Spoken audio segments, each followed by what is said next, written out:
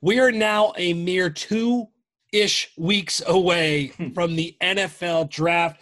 Marcus Mosher, I am getting a little anxious, a little nervous. New York Jets, this feels like a moment for me. I was talking to my dad the other night. We're going to be in Vegas for this, but we're venturing out to pretend like this is a big moment for our franchise, like we're the ones being drafted. I am getting ready for my individual team here. How are you getting ready for the NFL draft? I'm so involved in it right now that I'm dreaming about it. My wife said I was sleep talking about the draft, just doing a mock draft in my sleep. So yeah, it's completely ingrained in me now, and I'm just counting down the days until we get there. Okay, look, everyone out there listening, what other podcast do you know where one of the hosts openly admits to dreaming about the NFL draft? I challenge you to find. It's a sickness. It is. We're not happy about it. It's a badge of honor. It's how much we care about it. Welcome in to the Game Day Podcast. A reminder, you can check us out on Spotify, Apple Podcasts, wherever you get it. Share it. We are having a blast talking NFL. We just finished our sort of off-season wrap-up division by division, which was fun. I'm sure we'll come back to that and really throw more of a betting component into that, Marcus. But this is about the draft, and this episode is largely about the draft. We'll talk to Eric Edholm of Yahoo Sports. Love covering this guy. Really enjoy his thoughts on Twitter. We'll talk about quarterbacks, running backs, and other elements of the draft coming up and get his perspective. We'll have more guests in the weeks ahead as we really get into this thing. So, Marcus, you mentioned sleeping and dreaming about the draft. I love your perspective in terms of who you're watching, what you're learning. Is there a revelation? We're going to do your mock draft today, part one of it, which I'm really, really excited to talk about. So part one of your mock draft, which I got a sneak peek of, is a little bit different than maybe what people are reading. That's a little bit of a tease. But are there any other, revelations when it comes to certain players that maybe you felt a certain way that you're not feeling that way, you feel better about? Where are you at in your process? I just think right now, Adam, nobody knows anything. I think we know who the first pick is, and that's just about it. And I think we're starting to see some, consensus picks and a little bit of groupthink. When we get to this draft in 2 weeks, it's going to shock us how off and random and unpredictable it is. So that is my thought now that we are like 14 days away. Yes. Again, part one of Marcus Mosher's mock draft. We're starting at the top. We'll work our way down. We talked about kind of going the reverse order, Marcus. I like this because we know where number one is. We'll get that out of the way. And I think the intrigue is what you're talking about, how much that will change over the coming weeks. It should be fun to break down. But first, of course, we have to do our weekly segment of Fill in the Blank. I enjoyed this, Marcus. This one has some draft.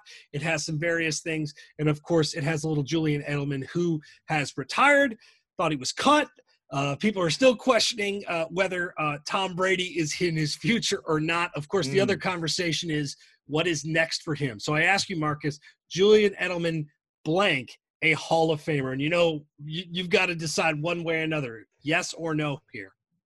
Yeah, he isn't a Hall of Famer. I mean, he's one of the best playoff receivers that we've ever seen. But for you to be a Hall of Famer, you need to be the best 2 or 3 receiver in the league for a long stretch in time. And as much as I like Julian Edelman, I think you can make a pretty good case, Adam, that he was never a top 10 receiver in any year that he played. I know his playoff numbers are gaudy and they're ridiculous, but you need to be able to do a little bit more in the regular season. A great player, just not a Hall of Fame worthy player. Yeah, there's isn't. Strong isn't, okay? And I'm not just saying that as the Homer Jets fan, but there's some of that. Like, look at the wide receivers, I will say, get a really tough bad rap when it comes to the Hall of Fame. Like guys like Hines Ward, there are people in line well before him. And I do think we overrate playoff moments. That's not to say they're not important or cool, or the man didn't carve out an awesome legacy in Boston where, of course, but they ain't Hall of Fame worthy. It's just not. The numbers aren't. Yes. The impact was significant. The moments are amazing. That's okay to be that guy. Like, we don't have to elevate everything to this weird Hall of Fame. I was actually shocked. I know this is what we do, Marcus, is like that's what it always comes to next is, aren't they a Hall of Fame? I'm actually shocked that the conversation is happening because it's not even close in my regard. I think it's just because he was so good in the playoffs, right? And in the Super Bowls, and the story is really incredible. And he makes a couple big catches in the Super Bowl. but this one's not all that close. All right, and speaking of LeSean McCoy, he felt the way I did. And his flat out answer was, when asked about Julian Edelman, Hall of Famer, ? No, come on, man. That's what LeSean McCoy has to say. And then, of course, LeSean McCoy makes his campaign to be a potential Hall of Famer, or at least putting himself in front of Edelman. So I ask you, Marcus, LeSean McCoy, same situation here, blank, a Hall of Famer. I kind of think he is. And actually, I know we were kind of preparing for this question pre-show, and I started to look at the numbers. He's 22nd all-time in rushing yards in NFL history. He's like 100 behind O.J. Simpson. He has more rushing yards than like Jim Taylor and several other running backs that are already in the Hall of Fame. He had a stretch in his career with, I believe it was 9 straight years of at least 1,200 total yards. He had a 20 touchdown season in 2011, 6 Pro Bowls, 2 All-Pros. I kind of do think he gets into the Hall of Fame. I think it won't happen right away. I don't think he's a first ballot Hall of Famer, but I think eventually he will. So I had to refresh myself like you did on McCoy's numbers, and they're pretty staggering.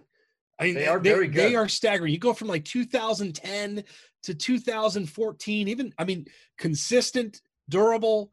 I don't think he is, because I think a lot of people are going to have this moment that you and I are having, like, wait, like it's a guy whose numbers and legacy probably are a little bit off kilter. Yep. But I think he's got an interesting case to be. Like, I thought it was, I think his comment is A, hilarious, and B, there's some validity to it. I still don't think enough people hold him in that high like regard. But in looking at his numbers, that's a career, man. Like, that is a career that dude's had. 15,000 total yards from scrimmage. He does have 2 Super Bowl wins.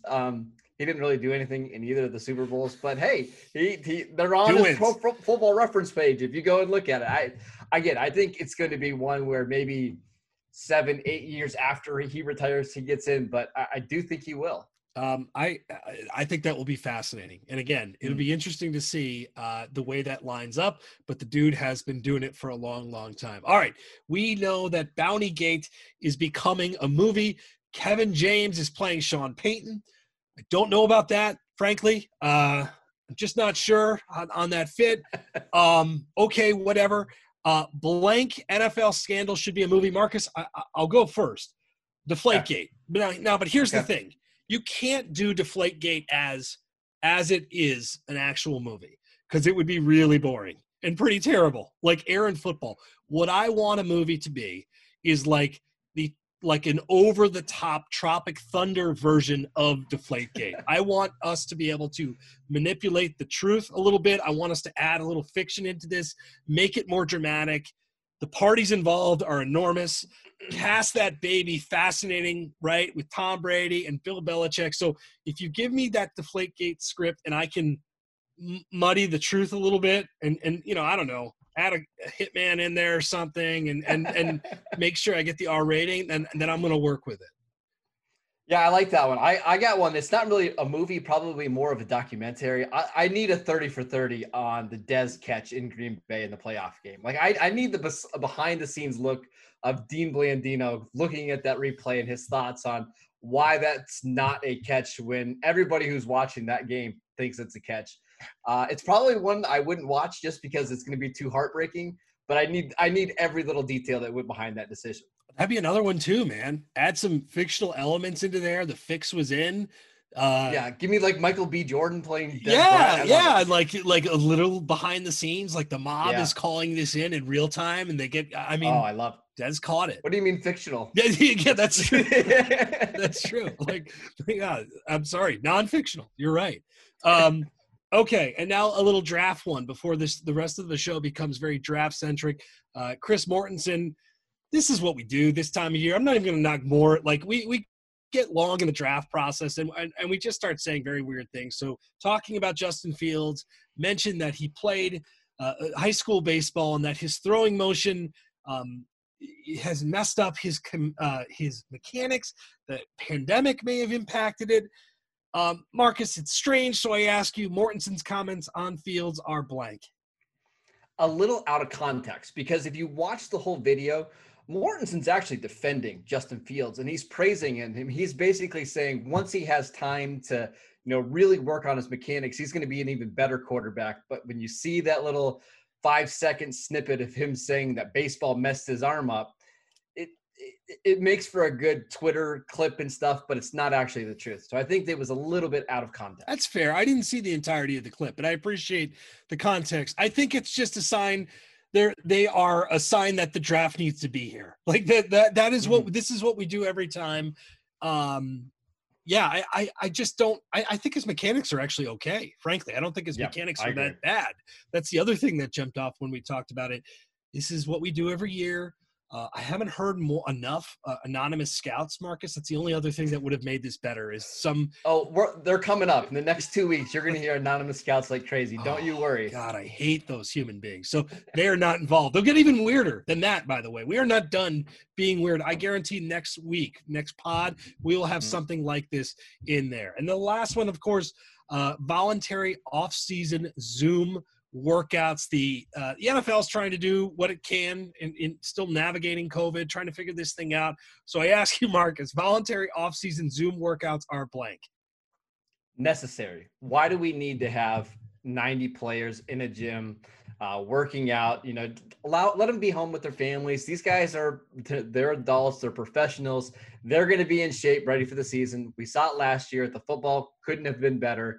I think it's smart and necessary. I think it's smart too. Like the rest of the universe, people are realizing that we could do this from afar and still be pretty productive. Now, there's nuance and emotion, and there's other things that I think you lose while Zooming versus being in person. You'll get plenty of that. Like, it's not like you're going to be absent of it. These guys are going to go back and do their thing.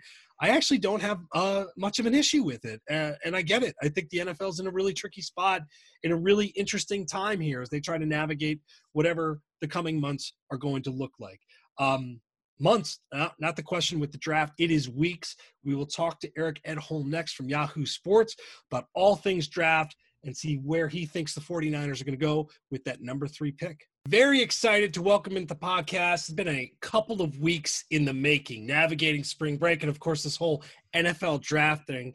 Eric Edholm of Yahoo Sports, who covers the draft. Eric, first and foremost, thank you for joining us. Really excited to get your insight here. I'll start broad. We're a couple of weeks away from this thing, but this has been a really unique year. Of course, last year was really unique in terms of information, in terms of scouting, in terms of the way teams are gathering information. How different has this cycle been than the ones that came before it? Yeah, I know nobody wants to hear about how the baby is birthed, but I mean, from my perspective, just gathering information has been almost all on the phone. It's been hard, obviously, to meet up with people who around the league. And I wasn't even at the Senior Bowl for the first time in several years, so that changed my off-season rhythm a little bit, and the combine getting canceled. But yeah, I think we at least had a little bit of a dry run, from the NFL perspective for last year with the vast majority of pro days being canceled, obviously a lot of interruption to the normal flow and schedule of everything. So, that's at least helped prepare them for the visual aspect in terms of interviewing. And, I'll be curious to see how much weight is put into some of these pro day workouts and whether those, weigh as much as a normal combine. Eric, I got 2 questions for you. Number 1, how many prospects have you watched so far? And 2, what is the last 2 weeks of this like? Are you just scrambling, trying to watch every Division II, Division III player that you haven't seen yet? What are you doing to get ready for the draft? Yeah, there's a file I have in my Google Sheets called Guys I Haven't Gotten to Yet, and it's getting longer, not shorter. This is a problem as we get in within the 2-week range here. But yeah, there's always a few players that it's hard to track down tape for. As you guys know, this is it's like the Wild West for all 22 tape this year, so a little tricky. Trying to do our best, calling schools if we can, and things like that. But yeah, I enjoyed my little week off for vacation. But now coming back to a mountain of work is changing my perspective a little bit. All right. So, Eric, let's just dive into, I think that there's just like this working foregone conclusion that it's Mac Jones at 3. In fact, a little off air before we came on and we were talking, Ryan, who helps run this podcast, had some thoughts on that. Not the most positive thoughts. Thoughts are very kind, I would say. Yeah, thoughts. Air quote thoughts. So, but it does feel like there's steam here in the betting markets. Mac Jones now, I looked yesterday, he was like minus 225. I think today at like minus 180, and it feels like this is going to happen. Do you get that sense as well? Yeah, when the trade first went down, my editor said, "Hey, what do you want to write on this?" And I said, "How about I just sit there and say, let's assume Lawrence goes first, Wilson 2. Who are they trading up for? What is it? What is the most likely order?" And I came up with Lance first, Jones second, Fields third as kind of a distant third too, and that was based on some prior information I had gotten. So, I suppose, the 49ers going out and looking at him and his at the second pro day is evidence that they haven't closed the door on it yet. But I don't know that you make that trade up if you don't have at least one guy that you're pretty in love with already, right? I mean, it's a little less blind faith than what the Jets did when they moved up for Darnold, because they didn't know what the Giants were doing at 2 that year. But so as time has gone on, like you said, the winds have blown towards Mac Jones. Now, would I personally be trading multiple first-round picks to get up to move up to get him? It's a bit like selling your house to get a brand new Camry. It's sort of, it's reliable. It'll get you where you need to go. Is it going to set the neighborhood on fire? Probably not. Is it going to be a little car envy? I don't know. But yeah, so it certainly feels like that is likely the case. But I'll be still curious if there's a last debate there in San Francisco. So Ryan's listening to this, and congrats on the new Camry. That's all I have to say. Give me like 200,000. There you go. Yeah, Eric, how much stock should we put into these pro days? Because I know Trey Lance is having a second pro day. Justin Fields had a second pro day. Do they really matter? Like, are the 49ers going to change their opinion on who they're drafting at 3 because of a pro day? I have a hard time believing it. Yet at the same time, we mentioned there's no combine this year. There's no private workouts. There's a player who threw the ball 300 and something times at the FCS level. Mac Jones only has 17 starts as well as Lance. So the sample size are small. And for Trey Lance, obviously it's a lower level of football, a little more projection. But he's younger. I mean, there's so many ways to weigh this debate. I think these coaches are hyper prepared and they want to cross off every detail, and they obviously can have their teams afford to pay for these flights and things like that. So just seeing how the ball comes out of their hands, seeing the command in terms of getting the receivers lined up. Sometimes they're unfamiliar receivers, guys they haven't worked with regularly, how they kind of control the setting. Those are little things that may end up mattering more than, a short shuttle time or how many completions they had in their script. So they matter. I don't know how much, but it's a great question. I'll be fascinated to see if there's any change of heart there. Eric, we talked, Marcus and I, a little bit about Justin Fields. You had Chris Mortensen come out and talk about baseball, goofing up his mechanics. I made the joke on Twitter. That's what I've been saying about my golf swing forever, why it sucks so bad. Yeah. But so I think Fields has got to be a fascinating study, and I'm curious to get your thoughts, because watching him this year as a college guy, like, there were moments of brilliance, and you look at Indiana, you look at Alabama, you look at the Big Ten title game, and you saw some like pretty bad throws. And athletically, he's amazing. So I get, like, again, going to social media, it's like, hey, Fields is at 3. He's the guy. And I could buy that. And yet I have some concerns in watching him too. So I'm curious, because it feels like the evaluations truly are all over the place. Where do you sit when it comes to Fields? Yeah, I mean, he's my quarterback too, and I've got Trey Lance just behind him. Had Lance played at, Michigan or something like that, or Minnesota even, I could have probably bumped him up ahead of him. I think his ceiling is tremendous. We just don't know what his floor is. But back to Fields, I mean, I'm with you. Even the Michigan State game, they won 52-12 or whatever it was. There was some stuff I felt like he left on the field in terms of throwing the football. But, the baseball stuff, look, how many quarterbacks, Russell Wilson was flirting with spring training every year. And baseball player, yep.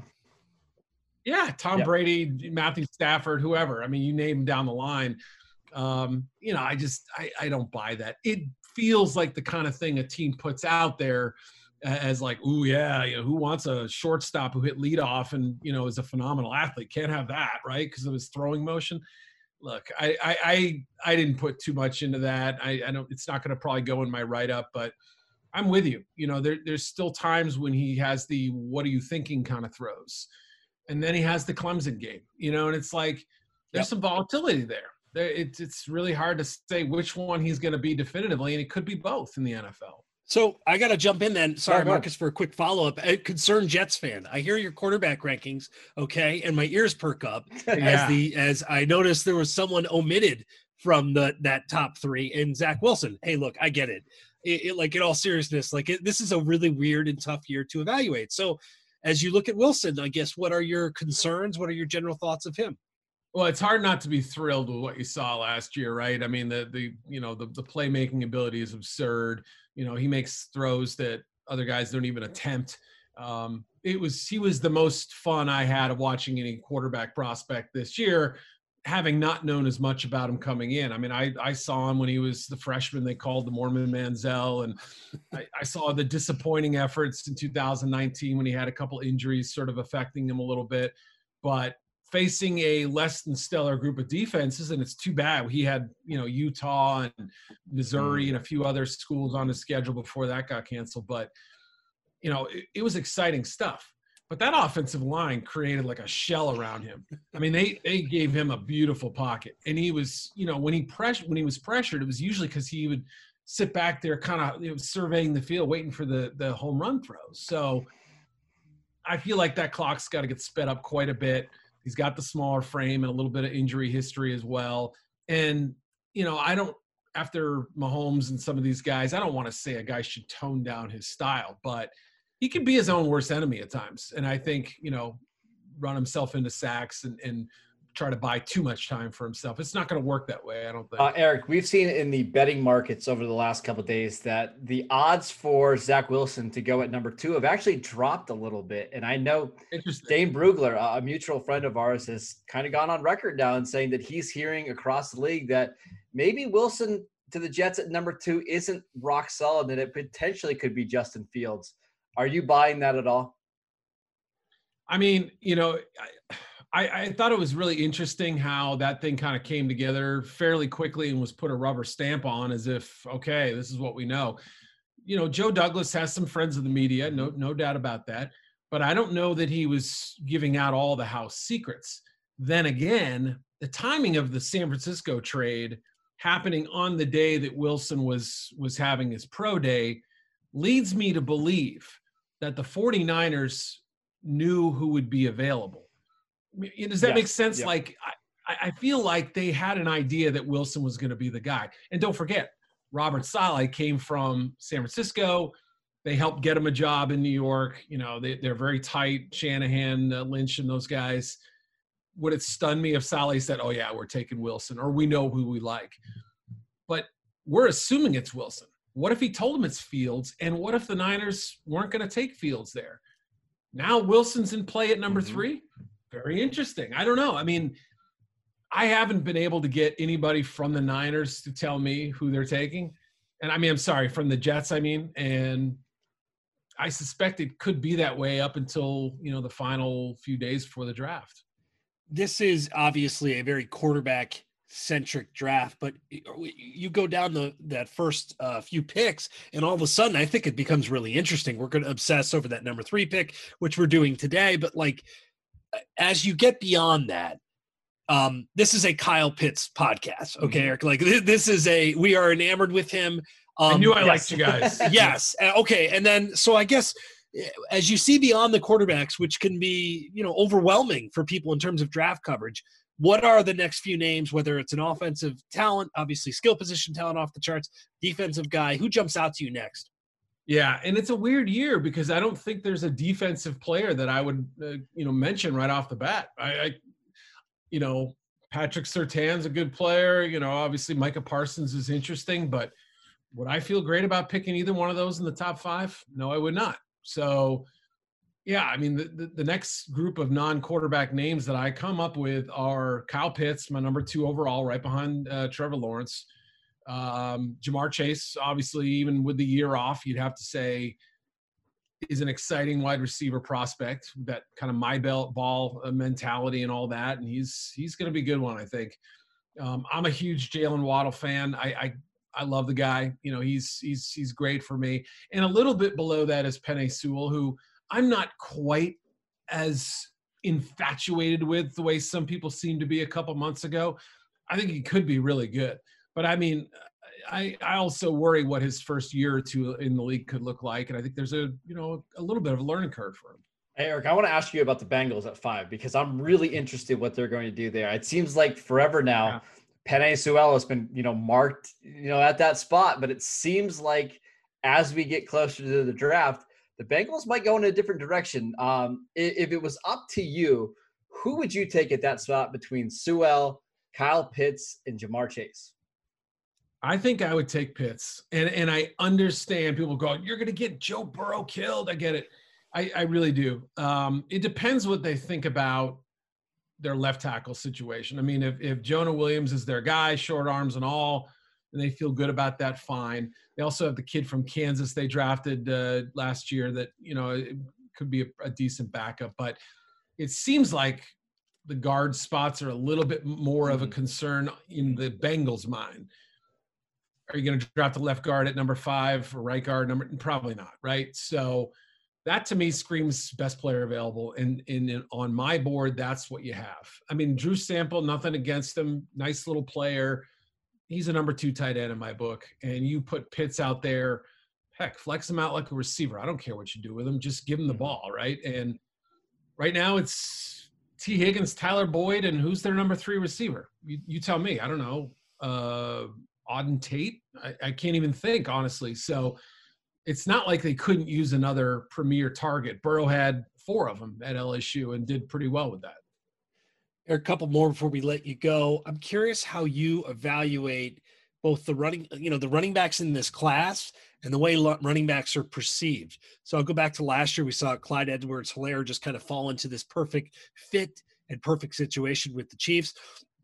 Are we going to see something like that this year when it comes to a Najee Harris or Travis Etienne? These are guys that I mean, again, vastly different players, supremely talented. How do you rank your hierarchy in terms of running backs, and where do you see the first or second one coming off the board? And this may relate to one of the future bets I actually just placed this week. Of course, it always comes back to my individual bets. So where do you see that? Where do you see those guys coming off the board? Yeah, and it's a great question the way you framed it too, because I think, obviously I can remember there was a video of it. Marcus might have seen it too. I don't know, but there was a video of Jason Garrett talking about when Felix Jones was being drafted. I always remember because he said, we have a lead back. We need that complementary guy. And so what they were basically saying is, we don't expect Felix Jones to be a 3-down guy, but he could be that perfect kind of, fire to Marion Barber. Oh, yeah. Yeah. So, his ice, I don't know, but right. I mean, the thunder and lightning, whatever you want to call it, there will be some teams who view Travis Etienne that way. He wasn't a workhorse back, even though he had a lot of carries over his career. He was more of the, 15 to 18 carry guy who could be a 12 to 15 touch guy in the NFL. Improved as a receiver, has the juice, obviously. Whereas Najee Harris, even though he's obviously improved his receiving ability as well, projects a little more to that workhorse. So it's going to depend on where they fall. And you look and there's, 4, maybe 5 teams that might consider a back in round 1. I've kind of wavered on this one. I've kind of felt like, and then the ultimate sort of who knows, like could Javonte Williams be this year's Clyde Edwards-Helaire, where he slips in ahead of those guys? You're not shocked, but, to the point where you say, okay, this is a little bit of a surprise. So I would guess my listing is Harris, Etienne, Williams, but I guess it wouldn't stun me if any of the 3 ended up first. All right, Eric, my last question, and you are the draft expert, and I need your help because I don't understand it, and I actually know Adam agrees with me here.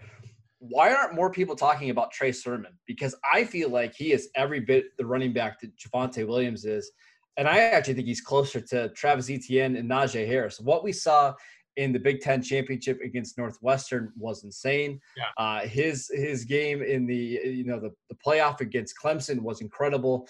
Why aren't more people talking about Trey Sermon? Yeah, it's a great question. I had him number 61 overall, so I have a pretty high, appreciation for what he's done. It's been a lot of little things where it's like, he was never really the lead dog at Oklahoma. They always had a talented stable of backs there. He transfers and gets off to a really kind of sluggish start early in the year. People are kind of wondering why is he getting more touches. And then he explodes with those 2 big games. and then gets hurt, when his first touch of the national title game. It's frustrating because you're like, has he ever really had an opportunity to be the guy? And the answer is probably no. Then he goes out, good workouts, and I mean, does it worry me that like 17% of his college rushing yards came in 2 games? A little, but at the same point, you have a guy who can put up bonkers numbers when he gets the opportunity. So, he's got kind of a mix of power and fluidity that's really interesting to me. And, I wouldn't be shocked if he ends up being that kind of Joe Mixon-y type of back, something like that, I guess. This is also a Trey Sermon podcast and Yeah. a podcast of a lot of other guys. Eric, what do you have going on before the draft? Where can people follow your work? Obviously, we really love your insight. So what do the next couple of weeks look like, and what are you doing come draft time? Yeah, if I make it all the way to draft day, I got my top 100 series. They just got into the top 20 now, so we're getting roughly 1 or 2 per day of my top 100 prospects. And so getting down to the nitty gritty, the first round guys and all that. I'll have one more mock draft. That's thank goodness before the real deal, and a couple of fun off the field stories for some of these guys who have great, stuff beyond football that we wanted to tell. Awesome. Can't wait. That's my world. That's the kind of stuff I look forward to. So look forward to. Yeah. Absolutely. Eric Edholm of Yahoo Sports. Check out his work. Eric, appreciate it, man. Hope to have you back sometime soon. All right, fellas. Thank you. Appreciate Eric stopping by. We'll be talking to him and others, I'm sure, in the future as we get closer to the draft. Great insight. But Marcus, now the story, we're going to put you on the spotlight. I have been really looking forward to this. This is not my mock draft, which is great because I can just stand here and nod with you or throw rotten vegetables at you. But no, really, really looking forward to this. This is part 1 of the Marcus Mosher mock draft. We need like a name for it, like mock draft marathon. It's 3 weeks, something I guess. Like that. There you go. We'll come up with something catchy. All right. Yeah. Well, that we can do better than that. That was pretty bad. All right. In any event, we are going to start 1 through 10. Go down the list. I'll introduce it, and then I'm going to ask you. I'm going to pester you about something that jumps out to me. So number 1, Jacksonville Jaguars selecting none other than Penei Sewell. No, Trevor Lawrence, quarterback, Clemson. It's the obvious pick. There's no one on the universe that's going to pencil anything else in. Dude got married. He had shoulder surgery. Urban Meyer doesn't care. He doesn't want to see any other quarterback. We know what it is. Let me ask you this, Marcus, though. Like, there has been questions about greatness and everything else with Trevor. As you've undoubtedly watched a lot of him, how great do you think he can be? Special. I think he is the best quarterback prospect that we've maybe seen in the last 20 or 30 years. And I think right away he's going to be just a culture changer for Jacksonville. Are they going to make the playoffs right away? No. But could this be a team that wins 6, 7, 8 games just because they solidified the quarterback position? I think so. I think Trevor Lawrence is going to be the best quarterback in that division pretty quickly. And I say that even if Deshaun Watson is on the field. Sports Illustrated did a feature on him, which I read before we came on here, which I thought was fascinating. Dude has such a level head. Really trying to just neutralize any thought of having a chip on his shoulder or like, what a grounded guy. I covered him when he was in high school and a little bit in college as well. He is the full package. I want him to do well. I think he has a chance to be, frankly, live up to the hype, which would be hard to do considering how crazy the hype has been for about 5-6 years. So we'll see. Yeah, I think if he fails, I don't think it's going to be his fault. It'll be the organization's fault for not getting enough talent around him. Like, that's how good I feel about Trevor Lawrence. I think he, as long as Jacksonville can protect him and give him some weapons, they're going to be just fine.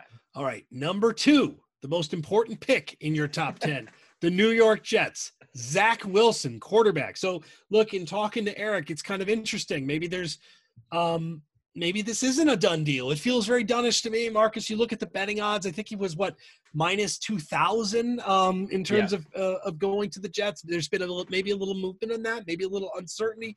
But to you, this is still the guy the Jets are targeting. Yeah, on last week's podcast, I said I bet my life that Wilson was the pick at number 2. I still feel pretty good about that bet. I think we're okay right there. I think he's the perfect quarterback for the Jets. He gives them some flash, some big playmaking potential. I think he's going to be a guy that just walks right in and just leads the room and is in charge. I love Zach Wilson to the Jets. I do too. I know this is your mock draft, but I've thought about this a lot. this is the pick I would make. I think he is the right guy at the right time. The concerns Eric brought up, I think, are legitimate offensive line injury concerns, even Frame, although he's bodied up quite a bit over the last year. You got to keep swinging for a quarterback, man. That's my mentality as a Jets fan, and that's a good guy to take a swing on. Okay. Record scratch. Interesting here. San Francisco 49ers. I just did a video this week for the game day, said Mac Jones is the guy. The steam here feels a little bit real, but Marcus, not so fast. You say Trey Lance, North Dakota State quarterback. You have him at number 3. And what are your thoughts behind it? I just can't get behind Mac Jones being the pick at number 3 until it actually happens. And then probably 5 to 10 minutes until, after that pick, I still won't even believe that it happened. I've got a feeling that Kyle Shanahan looks at Trey Lance and he sees all the potential in the world. And I think he looked at the Alex Smith, Patrick Mahomes model in Kansas City and thought, hey, we can do that with Jimmy Garoppolo and Lance. Let's bring him in. Let's develop him. And then in 2022, we'll go with Lance. I think that makes so much sense. I think Lance in that offense would be absolutely phenomenal.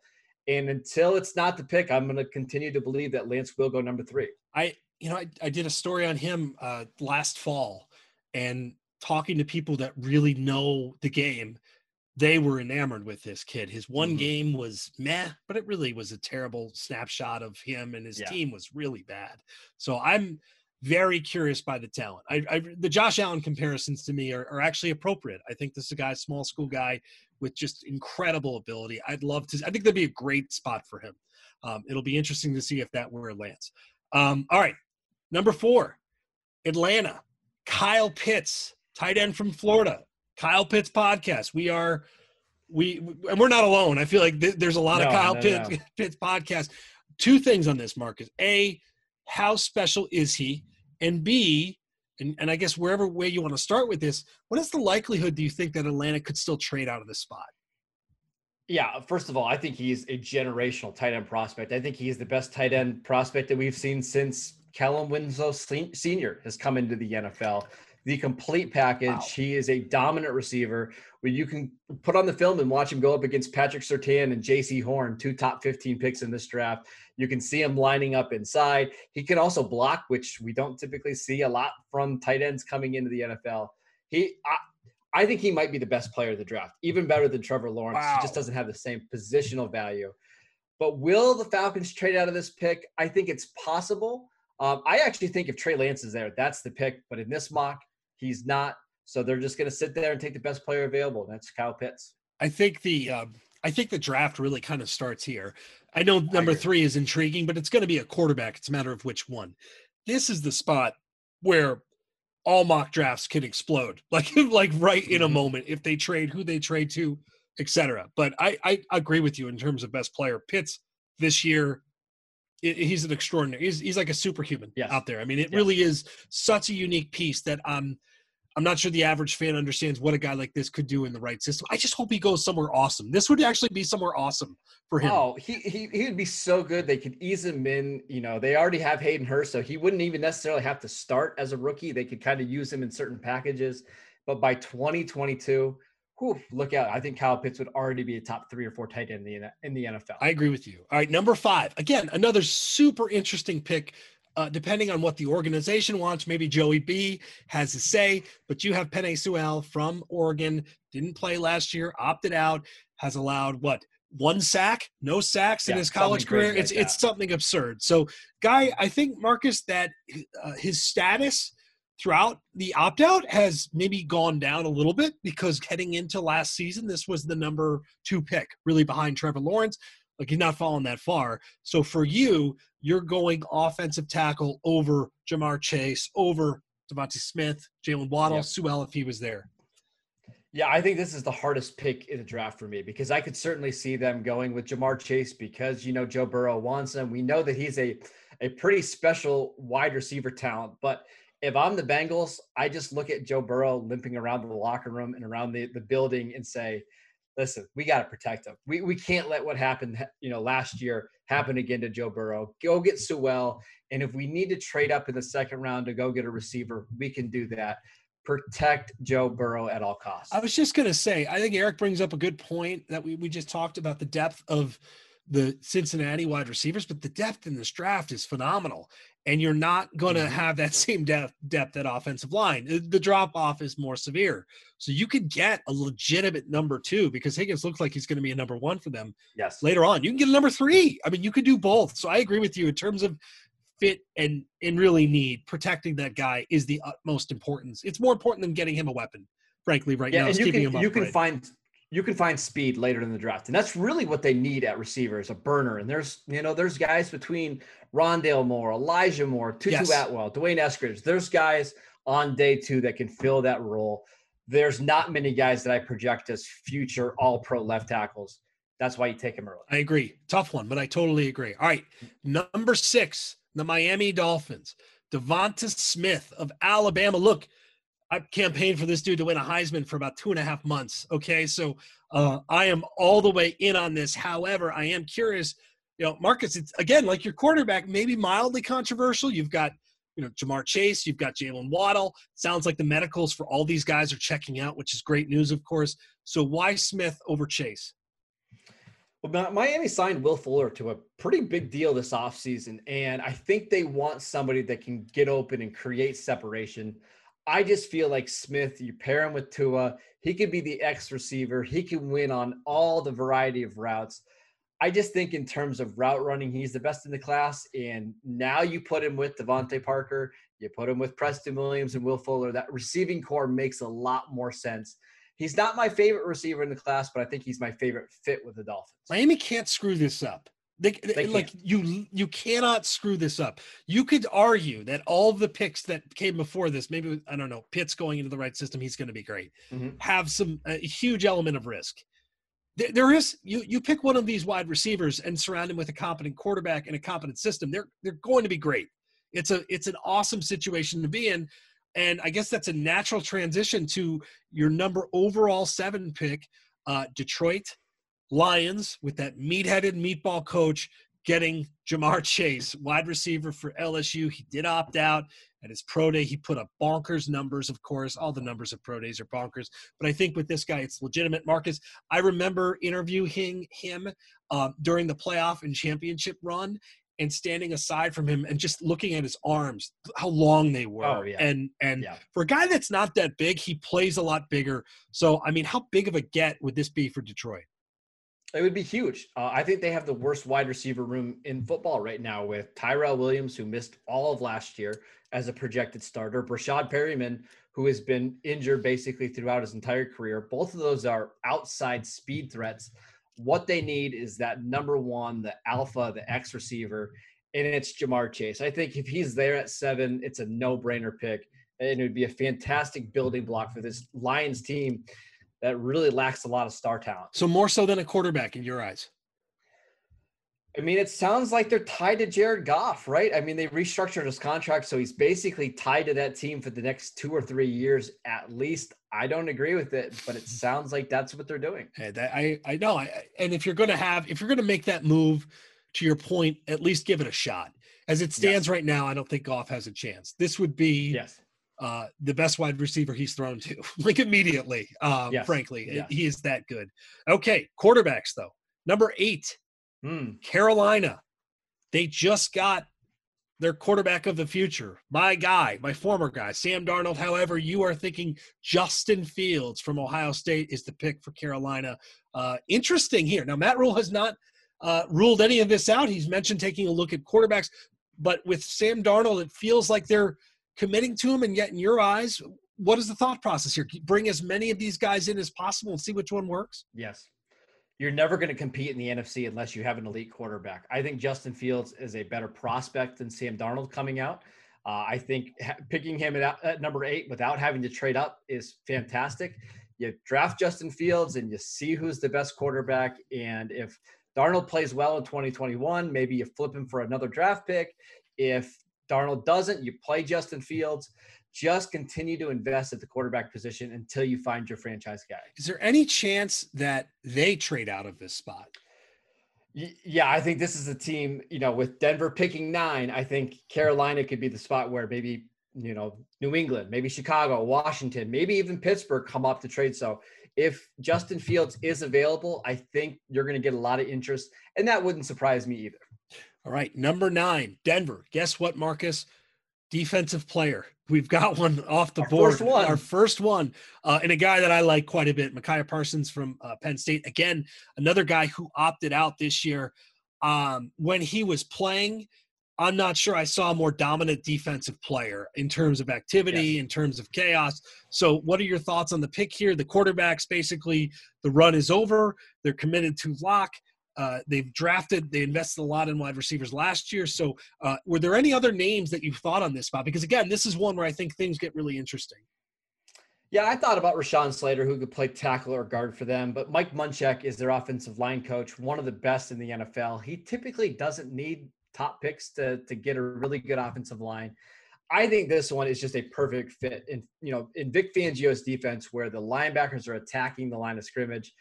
I don't think I've seen a better linebacker going forward than Micah Parsons in a long, long time. You put him on that already really good defense with Von Miller, Bradley Chubb, and it's go time in Denver. I think now the defense is starting to match the firepower that they have on offense. I feel like this is another guy who's opt-out life, and maybe it's just the rise of the quarterbacks. The perception of him has diminished a little bit, slightly, over the past 8 months, and I just don't know. I just don't see why. I'm enamored with the talent. I think he has a chance to be really special. At number 9, I think this would be a huge, huge win for Denver. I'm with you there. And we cap it off, a fitting place to cap off part 1, your Dallas Cowboys.